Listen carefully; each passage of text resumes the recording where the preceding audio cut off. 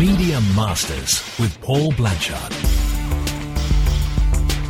Welcome to Media Masters, a series of one-to-one interviews with people at the top of the media game. Today I'm joined by the editor and broadcaster Stig Abell. Starting out at the Press Complaints Commission, Stig held a variety of roles including press officer, assistant director and deputy director before being chosen to lead the organisation in 2010.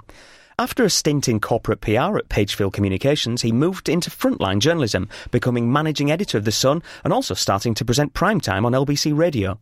Now editor of the Times Literary Supplement, he also hosts the Sunday afternoon show on LBC, regularly previews the news for Sky, and writes for a range of publications including the New York Times and the Sunday Times. Stig, thank you for joining me. Great pleasure, Paul. What's it like to be the interviewee rather than the interviewer? Well, we've actually had a conversation. You've come on my show to talk about your defence of Tony Blair. And rightly so. Rightly so. God love him. It got a lot of calls.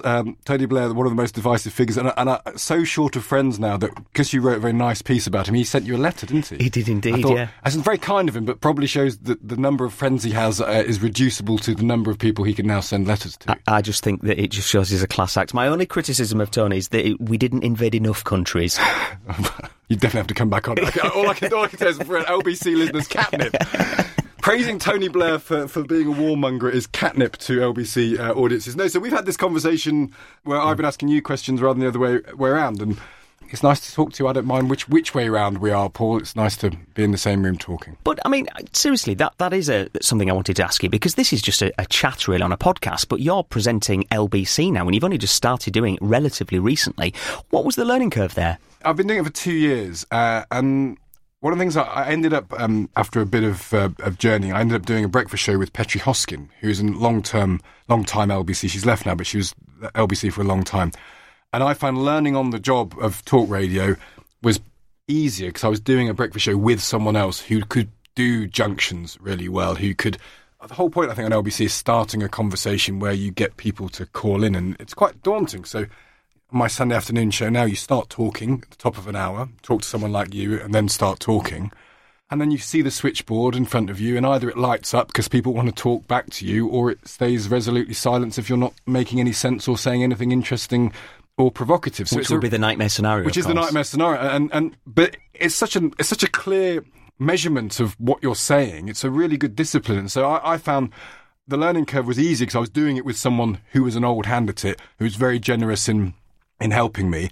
And then once you get, it's like any job, and it's like you doing this, once you get the furniture in your mind, and once you do it a bit of time, and once you sit there and think of what you want it to sound like, and you do it regularly, so you're coming back every week, and hopefully you build an audience of people who either like you or like being annoyed by you. A listener's a listener. Yeah, and they come back to you and they feedback on text, and they feedback on Twitter and by calling in. It becomes very comfortable. And although it means I end up working 6 days a week, so I do my job at the TLS for 5 days, and then on a Sunday I go into LBC at 11 o'clock and come back at 7. So it's another day's work, more or less. It's a real pleasure still, because it's challenging, it's interesting, and you get to talk about interesting topics that interest you, and you kind of hope other people would like to talk about, and you have to think about what those are. So it's a really sort of honest place, LBC. There's not, as you'll know, it's not got a lot of frills. If you go in at the weekends, it's pretty quiet. It's you and 2 or 3 or 4 other really keen, really clever young kids very often who don't get paid very much.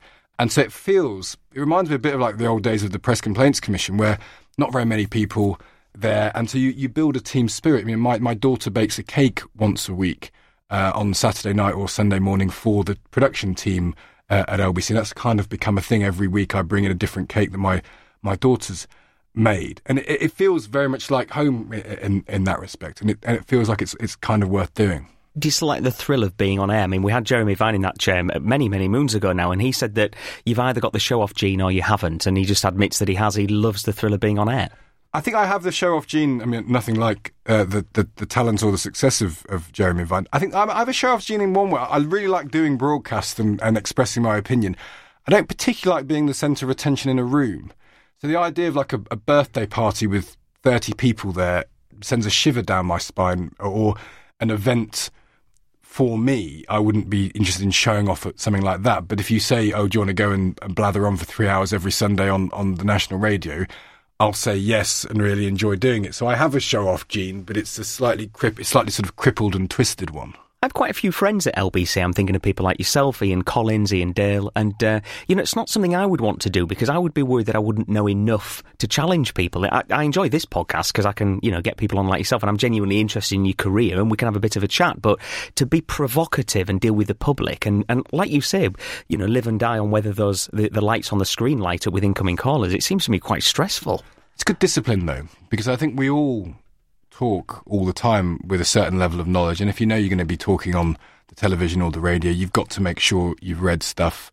But people who like reading and like thinking do that anyway. So I think you find that it's actually quite a good check every week for me and for people like Ian Dale and Ian Collins. They do it every day. It's that sort of that sense of doing it every day or every week. You've got to make sure you know what you're talking about. A lot of people would say, I don't know what I'm talking about. A lot of people will and do text in, call in, say I'm a sort of dreadful, Ramoning liberal who has no sense and wants, is completely cut off from the reality of the world. So people are very, very free with their criticisms. But you need to know the facts. But anyone who's interested in the world knows that anyway. You find places to read stuff. You go to, you read newspapers, you read websites, you listen to other radio stations or watch television, and there's still a suite of places you can get information. Now, the fear for anyone who likes journalism is we all use those sources of information all the time, and it's getting increasingly hard for the places that produce them to make any money. And while we're living in the age, I think, of where the distribution of information, you can make tons of money. If you look at the big companies now, they don't make anything really apart from Apple. They're distribution networks. So you've got Google, Facebook, Amazon. Why do they make so much money? Because they don't produce anything. They're not content makers. No, they just curate stuff, and they're brilliant at it. And other than Apple, which obviously is a proper manufacturer and makes things, eBay is another good example. Apple don't make anything, of course. They outsource it all to Foxconn in China, which is a completely separate company. Really, but an entirely third party. So maybe they carry the same sort of principles. But there's an interesting question, the sort of cliff we're driving off here, which is what happens when there's no longer places where people are producing decent content, where The Guardian goes out of business because it's losing 70 million quid a year. But for the Scott Trust or an Auto Trader sale, it would have closed down years ago. Well, it would have, but even with the sale of Auto Trader, and that, when Alan Rusbridger left, it was sitting on a cash pile of whatever it was, nearly £1 billion, and it looked like it would last forever. And they've cut through it really quickly. They're losing 70 million quid a year, and you think how.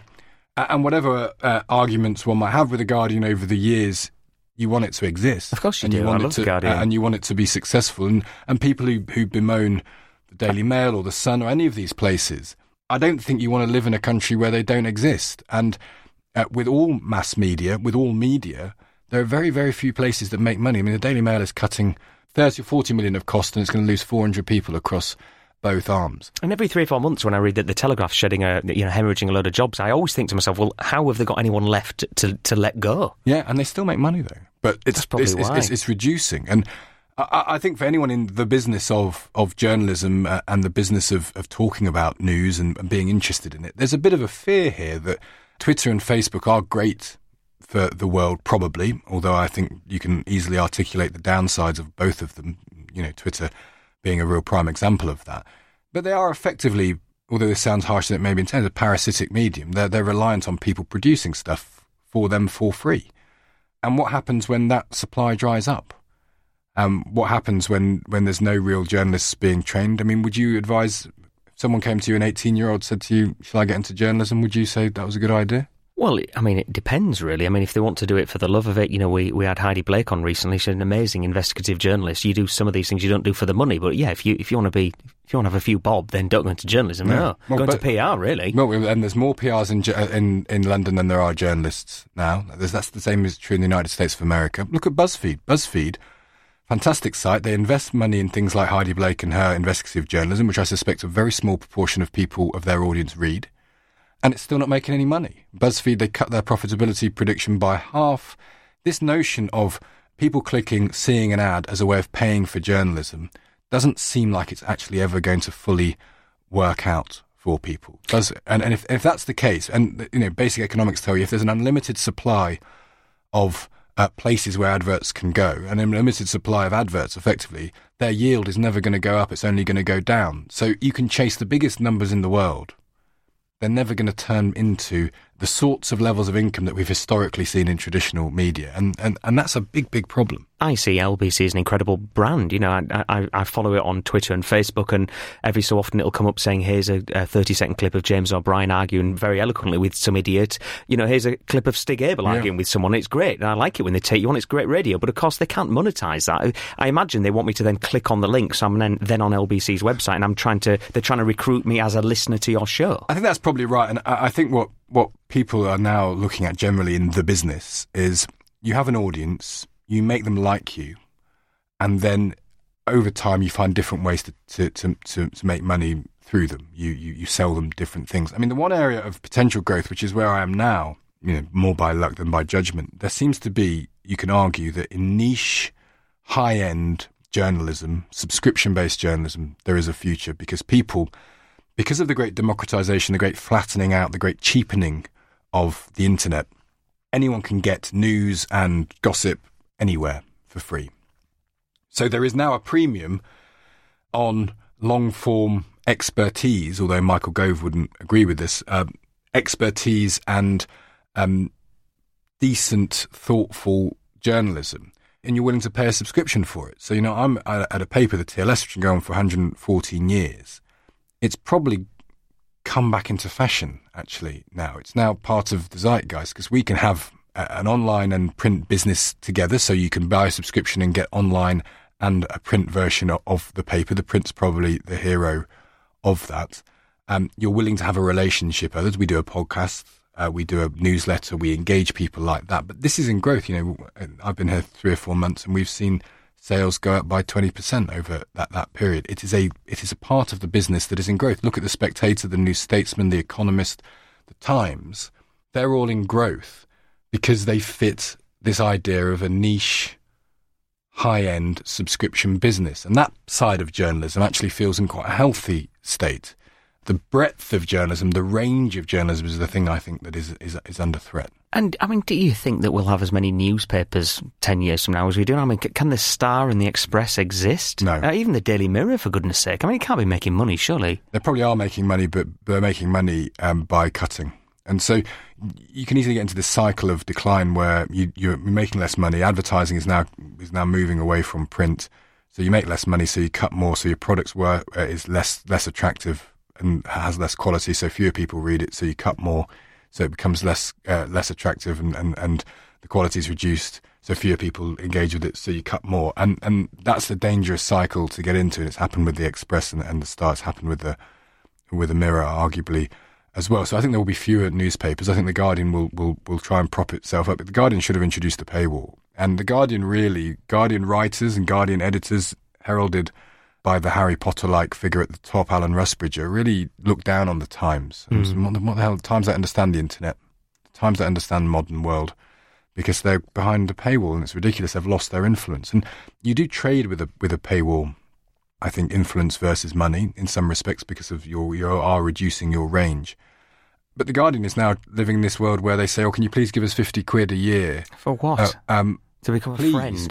To become a friend." We say, well, if you value your journalism, and it's very good, and put it behind a paywall. But they're so locked into that I don't think they can do now. And you know, the Telegraph should be behind a harder paywall, because, you know, the Telegraph, you're supposed to pay if you hit a certain number of articles. I've never once hit my limit. Now you can just go into incognito mode. Yeah, you can go into incognito, or you just go on your phone. Absolutely. I mean, it doesn't seem to recognise your phone or a different device, so you could do that forever. So again, it's almost like a sort of Wikipedia model. The FT are good, though. I mean, we subscribe in my agency to the FT, but you know, if you do log out and forget to log back in, it is very good. You get like 3 articles, and then it can tell. Yeah, and we do at the TLS. We do so 40 articles in the paper a week. We probably make 3 or 4 of them free. We then do some free articles that aren't in the paper but relate to that. We do this podcast, which is free. We do a newsletter, which is free. So we're constantly saying, come and look at us, come and see us, see if you like us.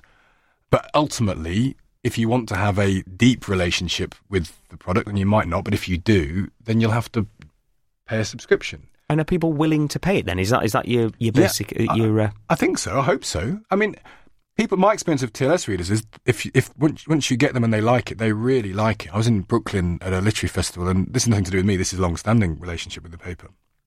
this guy, he probably was 85, this guy from Brooklyn. I was sitting by the stand, we had a stand and we're giving out stuff, and he came in and said, you're the editor of the TLS. He had sort of very papery hands and he was very, very old, and I love the TLS, I read it every week. And he started talking to me about a piece that we'd had in the paper 2 weeks before about how O.J. Simpson was like Othello, written by a woman from Berkeley in the west coast of America. But I just love that. He was saying, I love that piece, it was so interesting, this is what I think about it. And actually having that experience of talking to people who care about a product because it's defined, it knows what it is. I think that's what I'm very keen on with this. I do think we've kind of come back into fashion again, which is great, but we kind of know what we are. Just as sort of the fast food of the 80s created the slow food movement, I really believe we're living now in a culture where sort of slow culture is the sort of counterculture. It's really clearly defined.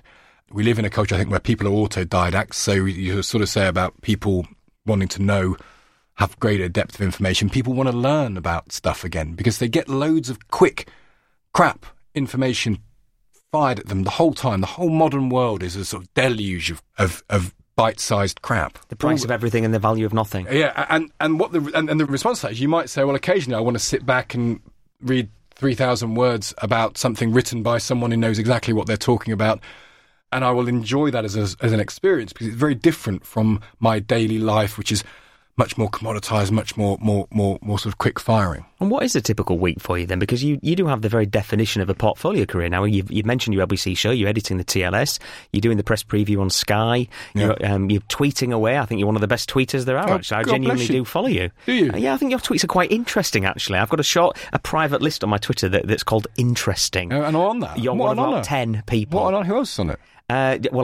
Discretion is the better part of valour. Fine.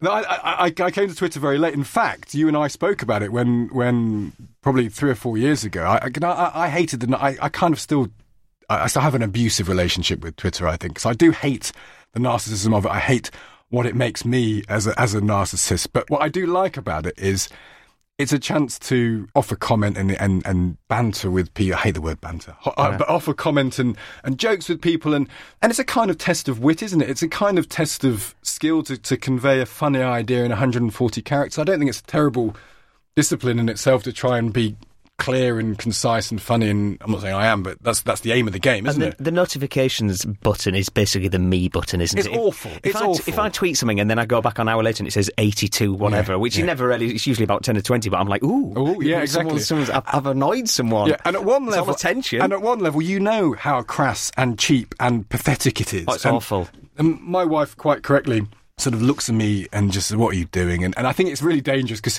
you're sitting with your family and your phone's over there and it's sort of burbling away, and you think, I should look at that, and you think, well, hang on, why am I doing this? Why am I exchanging real life communication for a load of to argue with a load of idiots? Yeah, and or try and show off to them. Even worse. I mean, it's not only to argue with them; it's to be validated. Please validate me, like me, retweet me. It's the kind of worst. It's the worst of narcissism. So I don't.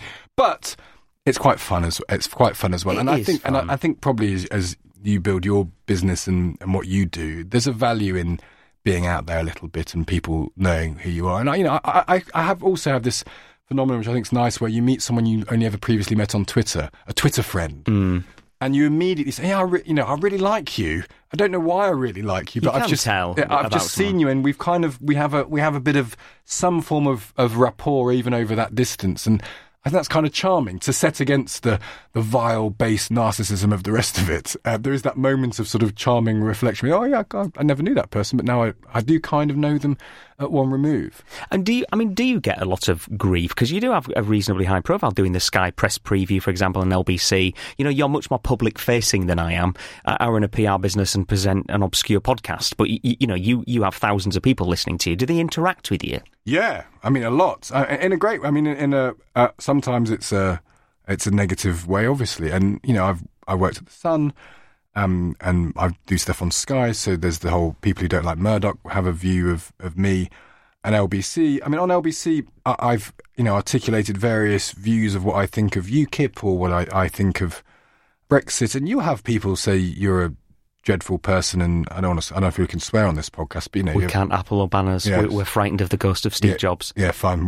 You're really sticking it to the machine there, are you? Absolutely. But people say all sorts of things, and there's definitely been moments when I was at the Sun. I've had death threats. I've had rape threats against my 7-year-old daughter, who they name. That's awful, honestly. But that's the nature of Twitter. It's an interesting question, actually, which I've not entirely formulated an answer to, is whether human beings have always been unpleasant, and Twitter is merely a more visible way of seeing it. So it's revealing what people always have been, or has the medium actually created that characteristic? Is this a new development of humanity, which is a negative one, or is it just? I mean, if you'd had insight into the minds of people 20 years ago in the way that social media does, would they have been thinking the sort of things that people say now and people write, or is that a kind of new development?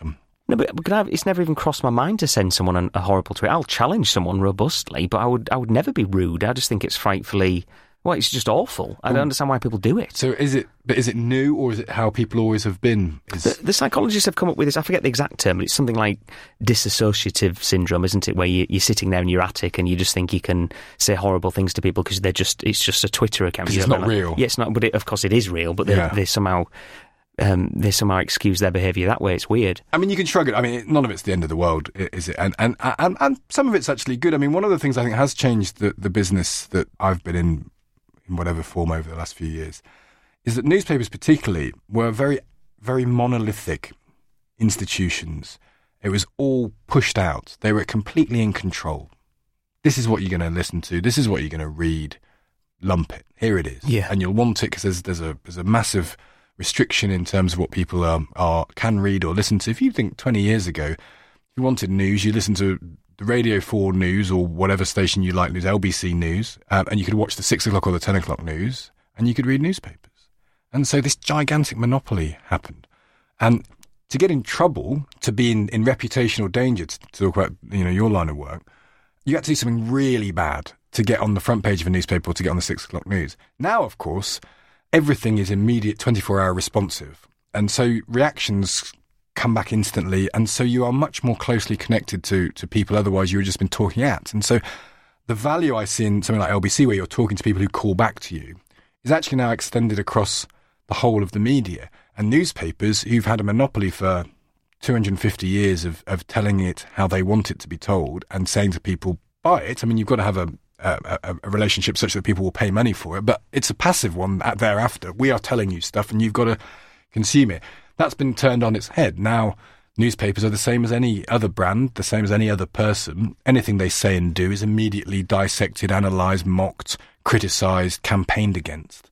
And that changes the whole feel of it. And in some ways, it's healthy because it means the status quo is never accepted. You can't get away with saying something because someone will say, well, hang on a second, that's not true.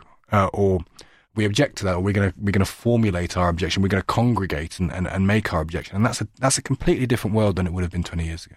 Tell us about your time at The Sun, because, you got your double first at Cambridge. You eventually rose through the ranks to become director of the PCC. You then go into corporate PR communications at Pagefield, and then you take a job as managing editor of The Sun. It's quite a left field step. Well, in fact, when I saw you appointed on LinkedIn, because we're connected, I thought that's a left field step. Yeah, although, I mean, as director of the Press Complaints Commission and the previous years, I'd basically spent 5 years not being able to turn my phone off because I was always the middleman between someone who's being reported on by a newspaper and the newspaper itself. I used to have to give advice to editors. We've had Matt T in that very chair. Yeah, and we kind of developed that kind of responsive idea, and it was only sort of 6 of us, and so you're always on call, and at any time of the day or night, people would call you at midnight and say, this has gone into the paper to now, what can we do about it? I imagine that was quite a stressful job, It was, and it was lovely in lots of ways, because people didn't really value us. People always sort of had a go at the PCC. Damned if you do, damned if you don't.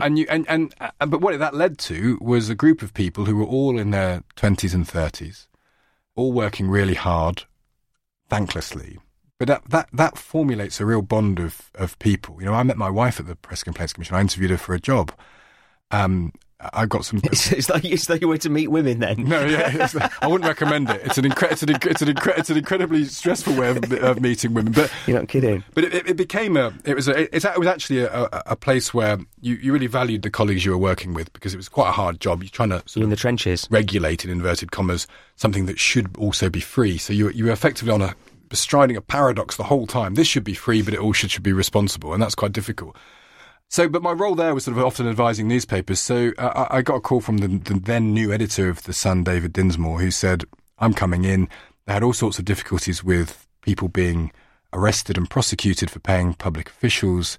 The whole industry was still suffering the after effects of Leveson, and there'd been a sort of loss of confidence and a loss of abilities for people to make decisions. So David Dinsmore, very, very good man who's now the COO of the company, brought me in to try and help people make better decisions, try and make sure the business was run properly, to make sure that employee relations were proper, to make sure that the processes were in place, that we were paying people in the correct way. So the managing editor of a newspaper, we should explain to our listeners, is a little bit like being the managing director of the business of the newspaper. Yeah. Is that fair? Yeah, it is, except there's people above you running the whole business. So you're less autonomous than a managing director of a business, but you're doing a lot of the day-to-day You're the running business guy. Yeah, so it's HR, it's making sure you're on budget, it's dealing with complaints, it's dealing with lawyers, and it's trying to make sure. I mean, newspapers. And The Sun makes its fair share of mistakes, and it did when I was there. But the principle we always used to try to say is try and do things the right way, and understand why you're doing them. And if you're going to do something that's going to be controversial, make sure you don't do it accidentally. And often people don't believe this, but you'll know this from your time in PR. Most of the really egregious things that newspapers do are cock-ups. Every scandal I've ever been involved in, trying to fix behind the scenes in 20 years in PR, has always largely been cock-up rather than conspiracy. People are busy. They haven't got time to conspire to do anything. You can't even get them in the same room. No, and newspapers, I mean, if you ever go to one at a daily newspaper at 7 o'clock, 8 o'clock at night as it's being put to bed, the sun used to go off stone at sort of 10:30. It's a shambles. I mean, it's an exhilarating shambles, and it's a shambles undertaken by often very hard-working, very talented people. But you're trying to balance together all sorts of, there's hundreds of stories going in a paper. They're moving left, right, and centre. Information's coming in. You're having to make very quick judgments. The editor is often having to make very quick judgments. And newspapers always point upwards. So, and one of the issues I think that exists within newspaper culture is it's always someone above you's decision because of the way they're structured. And the problem is that people lose a bit of the ability to make decisions for themselves in that way. Often they'd make very good ones. And so it's a very hard thing to do, a newspaper, and that's why things go wrong in them very often. And sometimes they can go systemically wrong, and sometimes there can be problems of cultures. But my time at The Sun, which was predominantly under David Dinsmore as the editor, it knew what it was. It knew what it was trying to do. It was trying to be a fun, exclusive-driven, informative product that its readers wanted. It knew what it wanted to be. And it makes mistakes and it makes bad decisions and judgments are sometimes wrong.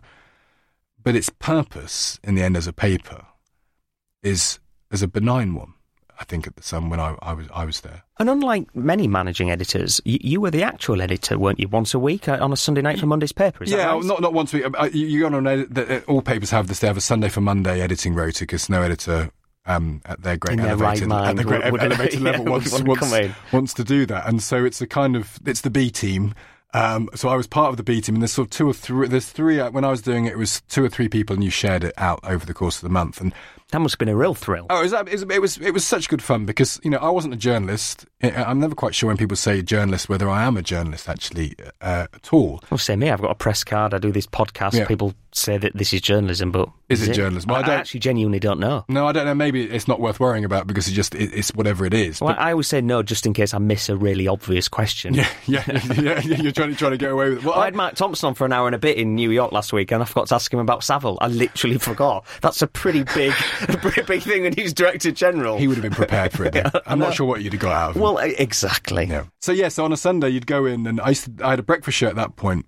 So I'd get in. I'd leave the house at 6 a.m, go and do LBC till 10, I'd then get on the tube to the Sun for sort of 11:15. You go straight into the sort of conferences of the day. This is like the media dream lifestyle I'm hearing right now. So it was 11 and 12, and then you'd then stick around till 9 or 10 at night to sort of put the paper to bed. What was great about it was, and it's what I enjoy about being an editor, that bit's creative and fun, and you're, again, working with really, I mean, my experience of the Sun, and people have a negative view of the Sun in lots of ways, but my experience of the Sun, lots of the people there, almost everybody I can think of, were just a real genuine pleasure to be around. And when you're putting a paper together on a Sunday for Monday, it's a skeleton staff again. It's a bit like LBC. I'm spotting a pattern here that I'm always around on the unwanted skeleton days. You lead up. You would be on a film. You'd be the first assistant director, wouldn't you? Yeah, exactly. I'd be the third friend who dies in painful circumstances after 32 minutes. So on the Sunday, I would. But you sit there and then you get to come up with headlines, and you get to work out what the order should be, and it's all about hopefully changes of pace and light and shade and making stories put together. And the one lesson I've taken from the Sun to the TLS, which are on the face of it very different papers. A thing that David and I used to say, and he said it first, and I used to say it thereafter, was, what are we going to be remembered for today? And in a daily paper, that could be a story, it could be a headline, it could be a picture. And actually, it's more important for a weekly paper like the TLS, which is, you've only got 1 week, one shot really to make people care. And, I say this to the people at the TLS.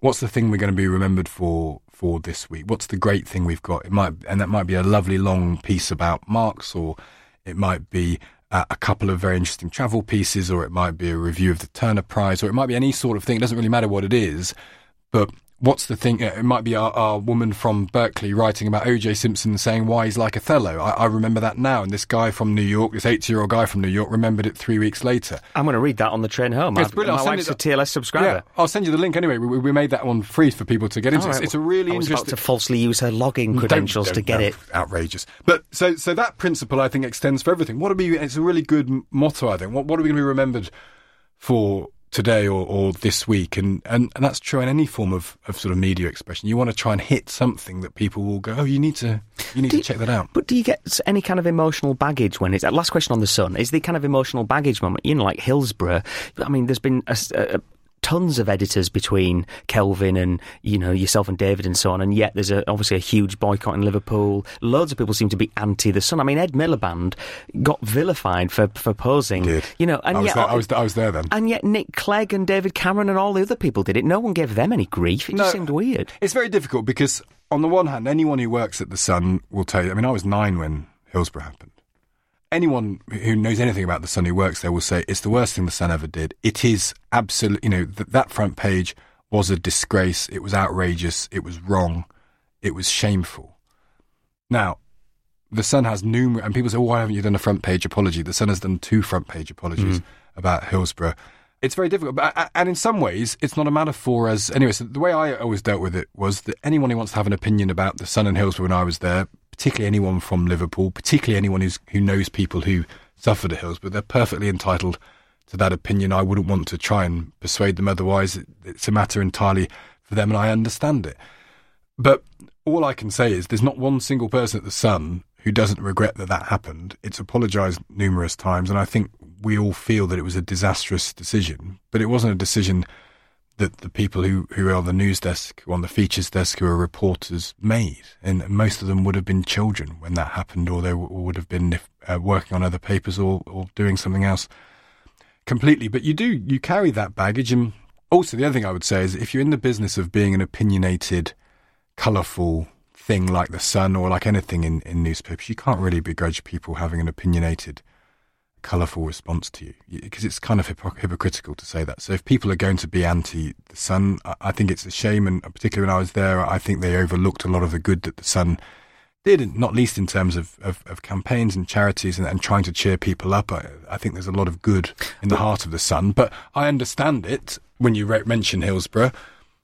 It's an indefensible thing that took place, and I wouldn't try and defend it, but I think critically, no one else who I know at the Sun would try and defend it either. What's the best thing you did at the Sun? Because I remember your dual-page Shakespeare splash. Yeah, I love that. Yeah, I mean, it genuinely was impressive, because the Sun's audience is difficult to write for. It is, although the point is to try and write something that's interesting and you think people will grab. And here's a good example. Because Sun readers are not idiots. They're not. It's the cliche, isn't it, that you have to dumb it down? But actually, you don't. You just make the language accessible and less opaque. I think the danger is, and it's dangerous. The BBC gets criticised of this sometimes, rightly, where you can underestimate the intelligence of the audience. I remember I worked on. You remember the Queen's Jubilee flotilla thing? And remember the BBC's production of that, and instead of like showing what the boats were and the history of them, they had sort of Tess Daly knighting a transvestite in a park because they thought, well, hang on, there's too many facts here. People won't want to be interested in facts. I fundamentally disagree with that. I think people are interested in, as I said, self-learning. They want it's why popular history is popular, because people want to know. But the Shakespeare thing's a really good example, I think, of the Sun at its best. I wandered in to the Features conference. And we've been talking about this because it was St George's Day, and it was the day which is Shakespeare's birth and death day, and it was the 450th anniversary. And so I went, what are we going to do for St George's Day? Why don't we do the complete works of Shakespeare? And the deputy editor was there, and he's this great production guy, and he got his pencil out. And he said, oh yeah, here's how we'll do it. We'll do all 38. You write the summaries of all 38 of them, and because I'd just read all of them on the commute, I'd done a thing for the Standard how you could read all of Shakespeare in the commute. So you can write all of them, and then what we'll do is we'll do front pages of some of them.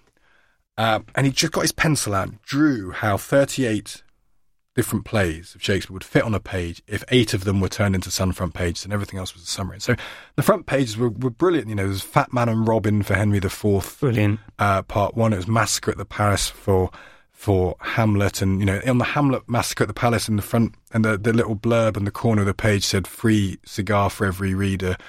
And things like there were little gags within it. And then we did Much Ado About Nothing. So I wrote this sort of laborious summary of Much Ado About Nothing. And the sub looked at it and went, let's just cut it entirely. So Much Ado About Nothing had nothing underneath it as a description. That's quite witty. Yeah, exactly. And so that to me, that one. Yeah, that was an example of something I look back on with great pride because it was fun. And on the front page of the Sun, here's an example of sort of high and low culture meeting.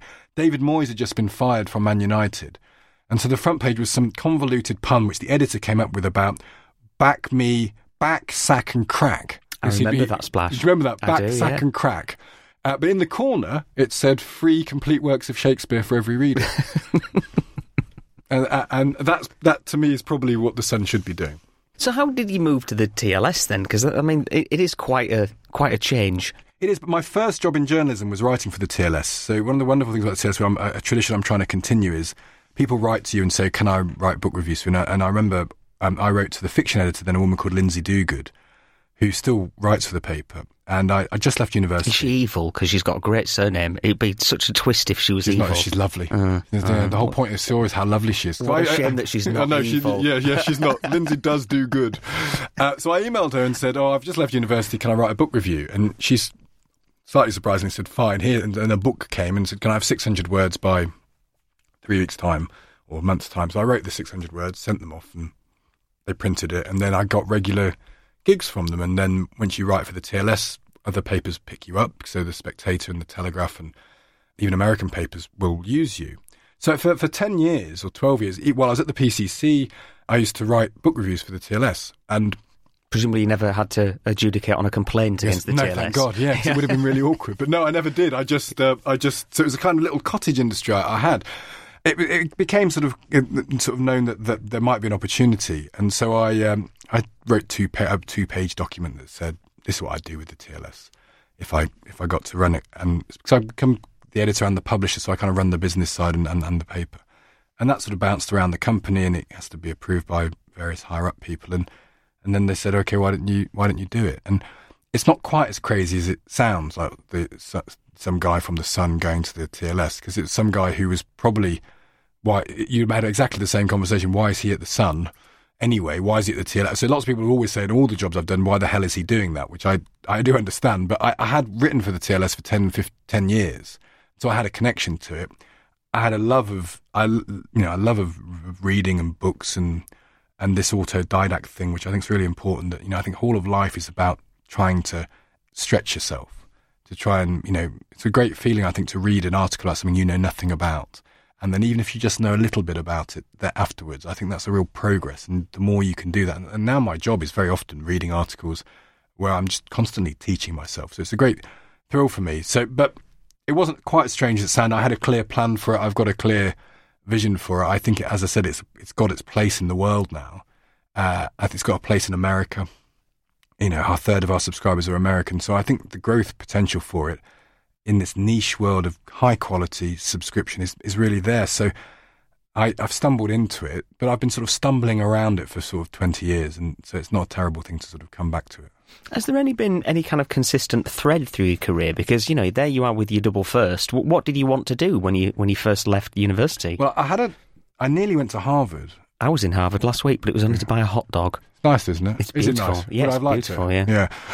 In the manner of all sort of foolish 21-year-olds, I don't want to be in academia. I'm tired. I don't want to be in academic institutions, ivory towers. And so I said, no, I'll go and go to London to make my fortune.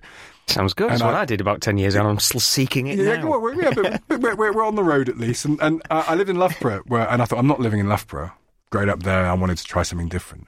So I saw an ad in The Guardian which said, it was at entry level at the PCC's complaints officers, no money, come to London. So I did that. I've really just followed my nose. I mean, there's always been writing, weirdly, because the PCC had to write a lot of decisions, but it's been connected to journalism and ideas, I suppose, because the reason I did the PR stuff was because I've been used to advising editors and people about how to manage their problems. So there's a bit of problem solving. But no, I've just, like anybody really, just followed my nose and seen where it got me to. We've had loads of really successful people in that chair, and they always say, you know, when you look back at the career, it looks like there was a narrative, and actually at the time it's just I've gone from one thing to the next, and I've met a certain person and they've opened a door, you know, and you've made your own luck as you've gone along.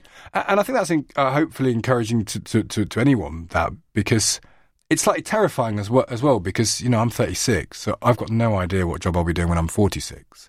And just because something has worked up until now, there's no guarantee that it will work in future. So it's daunting, I think, to say, well, I don't really have a plan. But like you say, hopefully, if you put the effort, I think a lot of it's about putting the effort in, making sure that you're willing to, you know, to work hard, to try things, to give it a go, and to keep pushing. Because at some point, hopefully, you'll get to a point where you no longer need to keep pushing. And I imagine a lot of people you speak to on this have got to that point. They no longer need to keep pushing because they've got such a level where they're fine. I'm not at that level. Yeah, I don't know if I ever will be. And my wife always looks at me and says, "You'll never be satisfied with anything." You know, why should you be? The first time you get something, you're always looking to see how you can make it better. But I think there's no shame in that. But there is probably a level that people get to. So, but you're right. I don't think there's ever a plan. And if you had a plan, it wouldn't come off anyway. So it's probably better just to keep going at everything and see what comes off for you. I mean, I don't expect you to answer this, but I'll have a go anyways. You know, what would be next for you? Or is it a question of you're not going to give up, you know, and move on from, say, the TLS or LBC, but you're looking to kind of expand the opportunities to be on air more, and that you might want to do a show on 5 Live alongside LBC and the TLS and Sky's Preview and all the other stuff you do? At the minute, I'm 4 months into the TLS and I've got a big plan for it. So I'm really committed to that. I want to write a book at some point. I've got various ideas for that. So I don't know. I mean, and you know, particularly the business we're in, the business of the media.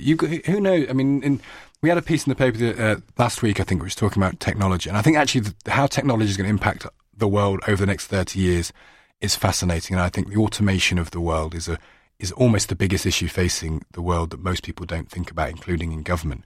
And there's this terrifying passage. My fridge is genuinely connected to the internet. We moved house a few months ago and I got a new fridge and it's got an IP address. And what happens, you know, driverless cars, what happens when robots effectively take over everything? On one hand, the utopian vision is that people will no longer be defined by their jobs. They'll have more free time and therefore humanity will improve. Downside, the dystopian view is the economy will suffer, people will not have jobs and we'll have a real big problem within this, and the government will have to think about doing things like universal basic income and ideas that hitherto have been impossible.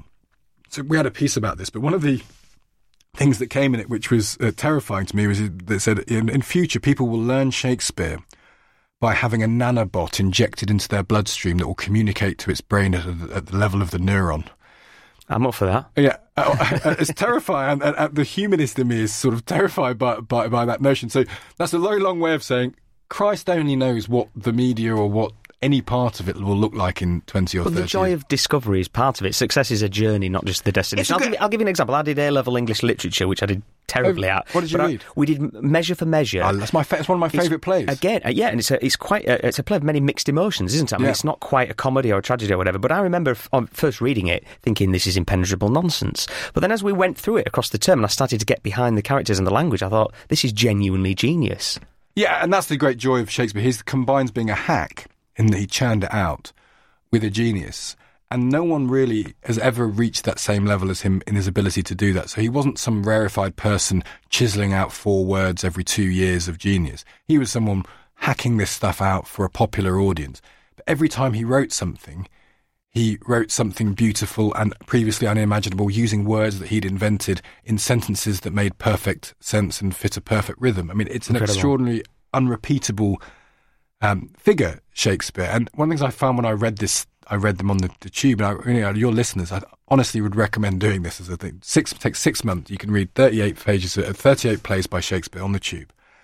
I've got Ed Balls' biography. I'm halfway through that. I've got Nick Clegg after that. Oh, don't read that. Oh, I'm a political geek. Oh, come on. Read Measure for Measure again before you read Ed Balls. We've got Nick Clegg coming on in a few weeks. You have to at least pretend to have read it. It's worse than that. I want to read it. Oh, God. Well, I would recommend, instead of doing that, if you have the choice between Ed Balls' self-serving platitudes about his political career or reading Shakespeare, read Shakespeare. What you find actually by doing it is, though, you get in the rhythm, and you as you said with school, but also more if you do it yourself, you get the rhythm of it, and it becomes easier and easier and easier because you get the sense of what's happening.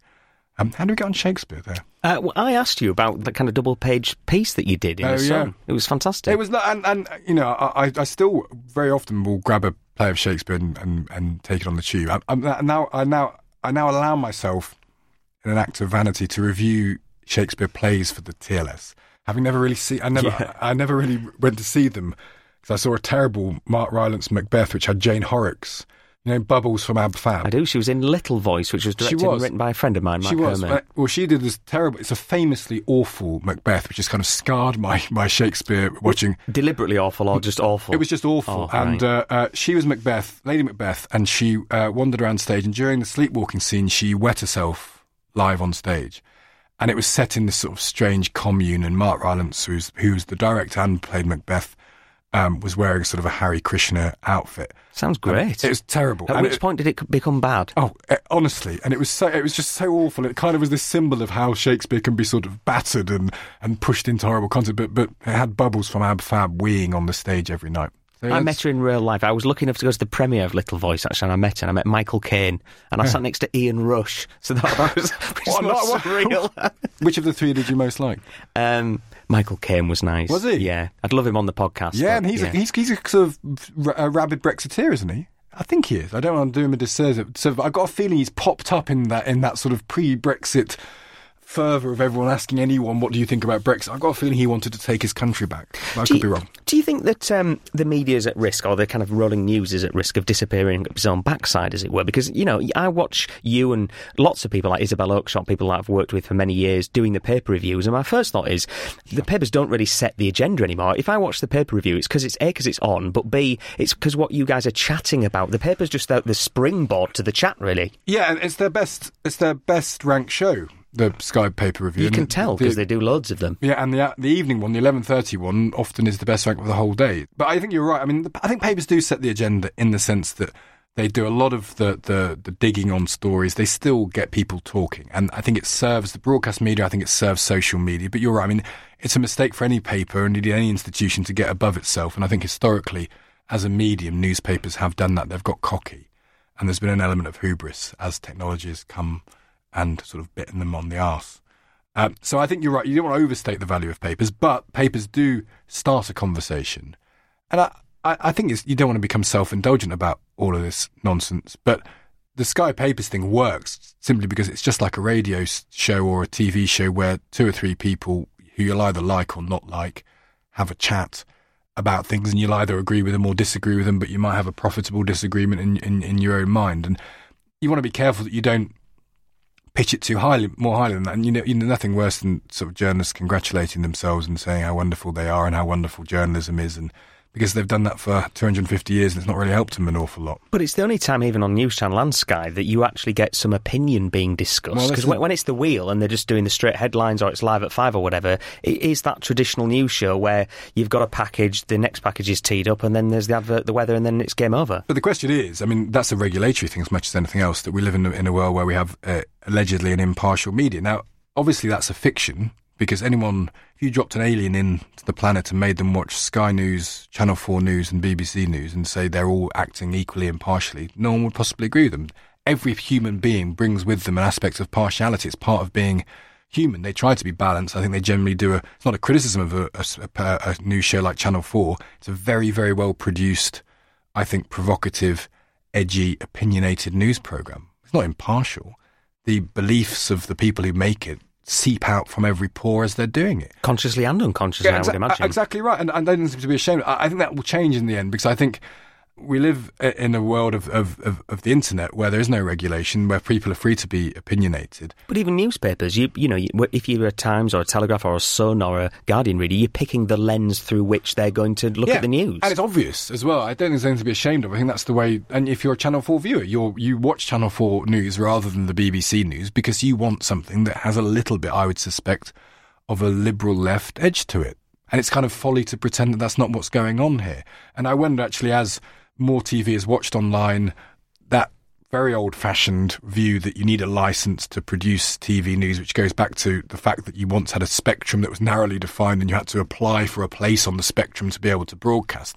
That is, of course, going to be exploded. It's already exploded, but will be exploded to smithereens over the next. Well, the BBC are shedding channels themselves. BBC Three now is online only. Yeah, and online only. They're not actually subject to regulation. Channel 4 News website, although it probably thinks it is not actually subject to Ofcom, because the act that empowered Ofcom, such as it was back in 2003, didn't mention websites. So I think we're going to live in a world where there's more strident journalism. Now, some people are frightened of that because they think, it'll make everything too opinionated, but I think there's still a market for balanced journalism, but it's folly to pretend that you'll always be able to get impartial, because human beings aren't impartial, and the people who present these shows and direct them and edit them are human beings. Where do you get your news from? Because if I'm honest, most of my news, I just go straight to Twitter straight away. If I want to know what's happened, I'll go on Twitter.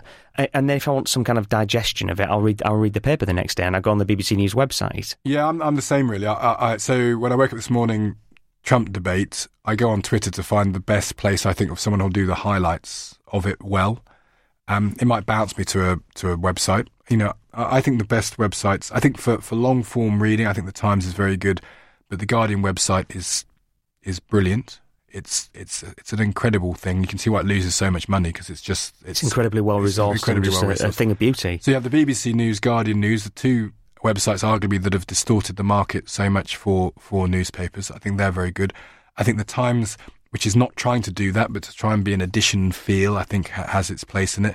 So I look at that. But generally speaking, like I think a lot of people, I'm plugged into Twitter and hopefully follow enough of a range of people that I don't just hear one set of beliefs shouted back at me. I also don't really have one set of beliefs. So I've never voted for a political party. I'm kind of sceptical of a lot of politicians, so I'm not tribal in that sense. I don't want to just follow Labour people or Tory people. So I'd hope that the people I follow at least sort of bounce around. I'm trying to unfollow Labour people at the moment because they're just talking a lot of nonsense or despairing. Well, it's not your party anymore. Someone said I was doing a TV thing today, and they said to me, "What, could Tony Blair come back?" Oh, yes, please. And I said, "If Tony Blair comes back, he'll have to start his own party." I'll join. I know you'd join. I'd be as John Prescott. Oh. No, well, you're not left-wing enough to be a useful idiot like that, are you? No. And I was disappointed at John, actually, if I'm honest, over Chilcot, when he said, I think it is illegal. I mean, it was just to get a headline. I mean, fancy doing that after all these years. Anyway, I'm not an LBC presenter. I'm not here to opine. I was going to get you. What do you really think of Tony Blair, Paul? Well, interestingly, I don't agree with him on some things, and I agree with Corbyn on a few things. I would abolish Trident, for example. I just think nuclear weapons are profoundly evil, and for me, that settles the argument. You're happy with him. I think Corbyn. The problem with Corbyn is, if you distill little parts of what he says, there's lots of liberal left people would agree with it. It's the baggage that comes He surrounds himself with horrible people who are quite bullying, anti-Semitic, just nasty people, and he himself looks like a retired geography teacher, and he's got the same level of competence. That's my criticism of him in a nutshell. Yeah, and you're listening to LBC. Stop, this is not an audition. If as a result of this podcast you take my job, I'm going to be deeply, deeply unsettled. Well, James Ray is coming on in a few weeks, so... Well, Stig, it's been a real education. Thank you ever so much for your time. Great pleasure.